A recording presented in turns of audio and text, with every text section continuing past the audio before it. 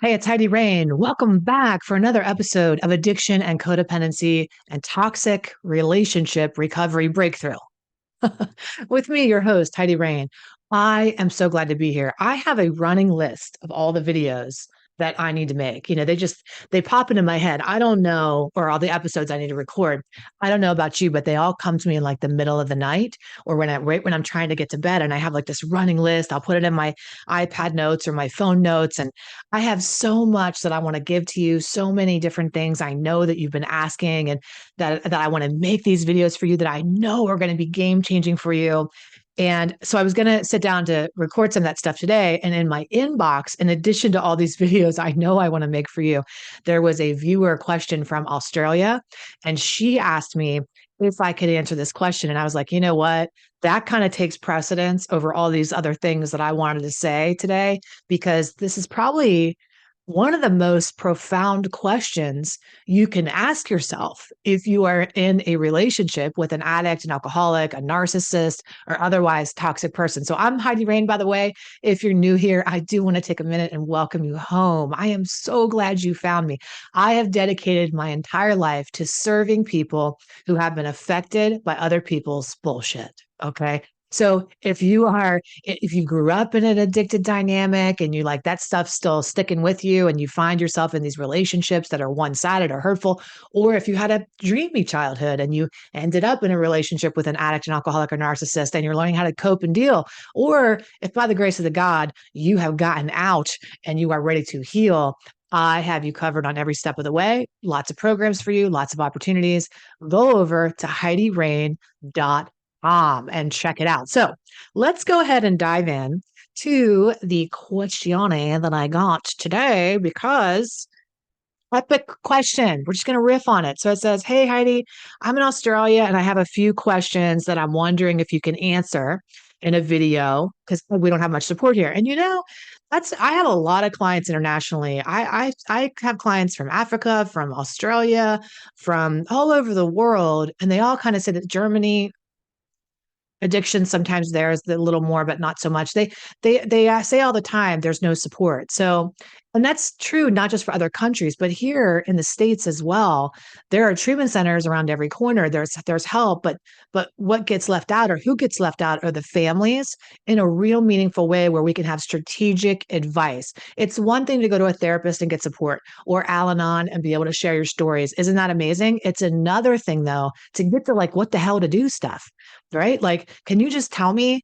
I have a session later on today where she was like, I need you to break out your crystal ball and show up. And I have like as a joke, remember these things from the 80s, these little like outlook not so good, because I can see the writing on the wall. I can see what's going to happen. So it's important that you get that support. Another plug for moi, for HeidiRain.com if you want the help. Here's the question. Now, by the way, does it matter what drug of choice people are using? Does it matter if it's internet, if it's pornography, if it's sex addiction, if it's drug addiction? Does it matter what kind it is? Not really.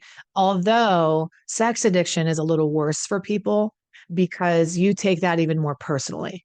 So if you have a partner that's addicted to pornography or sex, you feel like, oh, what's wrong with me? Versus when somebody's addicted to drugs and you're like, what's wrong with them? You still are a little bit like, what's wrong with me? But not as much. So I have a blank addict. I'm not even going to say the type.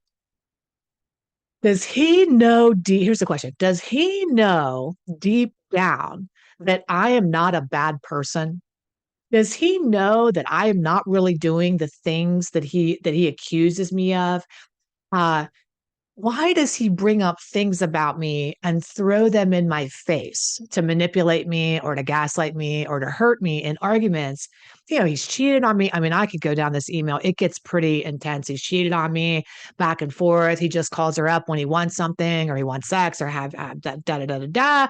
And basically, the root of this question, we're just going to simmer it on down. We're going to take the boiling pot, we're going to sit around simmer, and we're going to answer the question, which is this: do they know they're hurting me? Do they know that I'm actually a good person? I'm the only one that cares for them and I'm the only one that stuck it out. So how about you? Maybe this will relate to you today. You're thinking to yourself, I'm the only person this one has. I'm the only person this addict, alcoholic, narcissist, or toxic jackass has. Okay. And they're hurting me. Like the only way that they could possibly be hurting the only person that actually loves them and cares for them is because they just don't realize that it's happening. So let's answer that question first. Do they know they're hurting you? I don't know. Maybe momentarily, minute to minute, fleetingly, situationally, periodically, from time to time, they might know that they're hurting you. But here's the real question that we need to ask ourselves is it's just like ask yourself this question. Does an addict or an alcoholic know they're hurting themselves?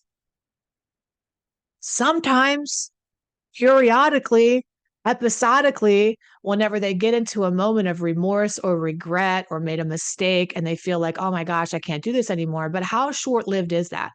Have you ever been with an addict or an alcoholic when they had like come to Jesus moment and they realized the depth and breadth of the pain they were causing themselves? And they go, oh my God, I can't keep hurting myself like this. But then addiction really doesn't care about epiphanies. Addiction doesn't care about an awakening or an understanding. It cares about action. Addiction doesn't care how much you know. Addiction cares how much you do to stay sober. So somebody can have an awakening. Oh my God, I realize I'm hurting myself. Or even I realize I'm hurting you, but they still have to behave their way into stopping that behavior. Just the magic moment of them seeing it's not going to do anything. So here's the thing. I know and I believe in my heart that you believe as a person who's surviving an addict or an alcoholic or otherwise narcissistic person, the first thing you have to understand is you are a victim here of narcissistic abuse. There is no greater narcissist when they're actively addicted than an alcoholic or an addict. They're self-obsessed, they have absolutely no empathy, they gaslight, they manipulate, they lie, they hurt you, they don't recognize it. I mean, it is classic, right? It's classic narcissism. So that means that you're a victim of abuse. So while you're sitting there going, do they see they hurt me? Do they see they hurt me? A better question is, why are you stuck in a situation where you're being hurt and trying to get somebody to see that they're hurting you? Now, with all the love in my heart and all the smarts in my brain, I'm going to lovingly assert to you, this isn't the first time. This isn't the first time that you're in a situation where you feel like you have to get somebody to see the hurt they're causing you. Where are my sisters and my brothers? Let's just find them out right now. Okay. Look, Shit Creek survivors. Where are my Shit Creek survivors? Okay. You have been through it. You have suffered it. You spent your whole life in a dysfunctional shit show of some kind of way, and you say to yourself, you know, if my dad can just see how much he's hurting our family, he'll stop. If mom can just see how irrational and ridiculous and crazy this is, things will change. If mom or dad can just see how good of a kid I am, they'll change their mind about me. If they can just see how good I am, then mom and dad will want to take care of me. You know, this story, when it doesn't get rectified in our hearts, becomes a walk into relationships as an adult, and we attract the same people, not because we're a glutton for punishment, but because we're trauma bonded to rejection and betrayal.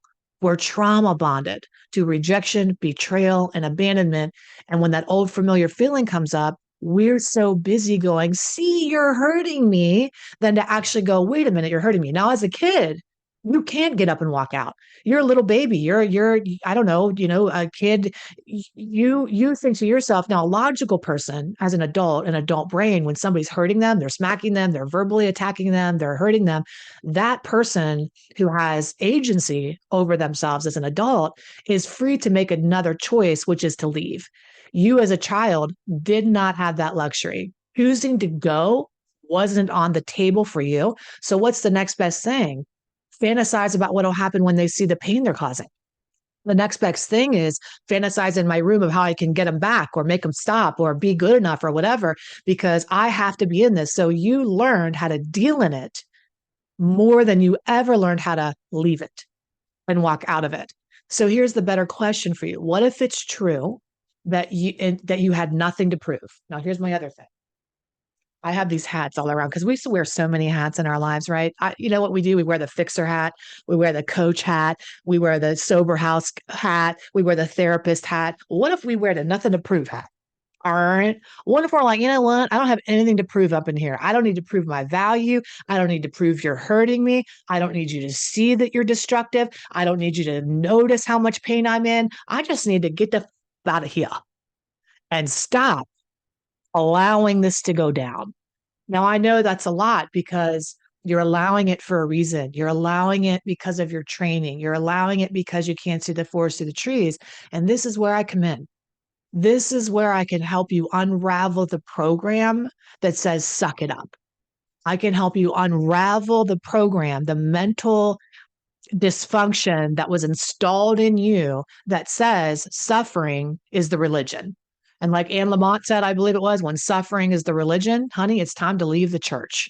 Okay. Right. But you have a black belt in suffering. So it's like, how can I get them to see? How can I get them to see? We need a better question. How can I stop being in this environment? Now, I know sometimes it's hard. You feel like it's dangerous. I'm not talking if you feel like it's going to be dangerous. You got to be smart about it, right? Hotline.org. If you're in a particularly abusive situation or a hurtful situation, you got to be smart. You got to have strategic steps to get out of this thing. But if you are safe for the most part, and this takes its toll anyway, but psychologically and emotionally, you're on a roller coaster. You don't know if you're coming or going. You need somebody to come alongside of you and show you the light and pour into you sanity, because it'll make a smart person go crazy. Addiction makes a smart person feel crazy. So you start to question yourself and your judgment. So here, do they know they're hurting you? Maybe, and they're still doing it. I used to think that as an abused kid, when I grew up, if my parents would just acknowledge the pain that they put me through or that I felt as a kid, that I would be healed and magically be better. And that happened a couple of times on my journey where both of my parents sat me down and said, I'm so sorry for all the hurt I caused you. I'm so sorry for every time I hit you or hurt you or raged at you or berated you. And, they owned it many times throughout my life. And the thing is it was so weird because even though they owned it didn't make me feel better. But as a person searching for the apology, you think the apology is the panacea. That's the magic cure that's going to somehow make that feeling in you of unworthiness or rejection or abandonment or betrayal go away.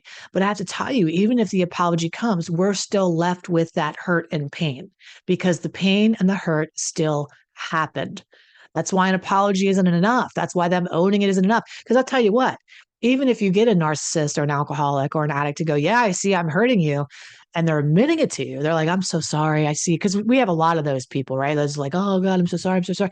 But then they still do the damn thing. That's even worse because now you're telling me, you're hurting me and you're doing it. So there's an element of yes, they know they're hurting you. There's an element of no, they don't know they're hurting you to that extent because they have no understanding of the level they're hurting themselves. They cannot see your pain when that they're inflicting on you, when they can't even see the pain they're inflicting upon themselves. There's a denial and a delusion. And addiction lives in the land of denial and delusion, and it speaks in the language of lies. So truth, honesty, transparency are nowhere to be found in addiction. What you can do is focus on coming to the light, finding the truth, finding your way home to the truth and to the sanity, and then wield the light against the dark, right? Keep yourself light. But when you get sucked into the dark with them, go on the crazy train and you buckle in, and what ride are we going on today? You're losing your mind every other Tuesday, right? And that's just not going to work for you. So has this answered your question? The answer to the question is it doesn't matter. It doesn't matter if they know they're hurting you because my love, they're hurting you. Now what? It doesn't matter if they know they are hurting you. If the addict or alcoholic or narcissist goes, I see it, I'm hurting you, I'm hurting you. That's not going to make it any better. What's going to make it better is when you say, and I'm unwilling to subject myself to that any further. Now, I know that triggers a lot of people because it's like, why? You don't understand. I'm stuck. I'm here.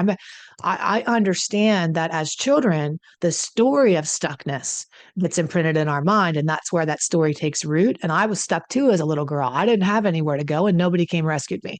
So I understand that. But as a grown woman and as an adult, I always have a choice. always have a choice. And to sit in a position where you believe you don't have a choice and you don't have any options, somebody lying to you, and it's probably yourself. You have choices. You have options. You need to work with somebody who can see the forest of the trees and point out what those options are so that you can have psychological, financial, emotional, spiritual, and mental health in abundance, because that is what you deserve. Not trying to get somebody to say they're fucking sorry again. All right. I love you. I hope this has been helpful for you. Take excellent care of yourself. And I'll see you really soon in another episode or in my inbox over at HeidiRain.com. Bye for now.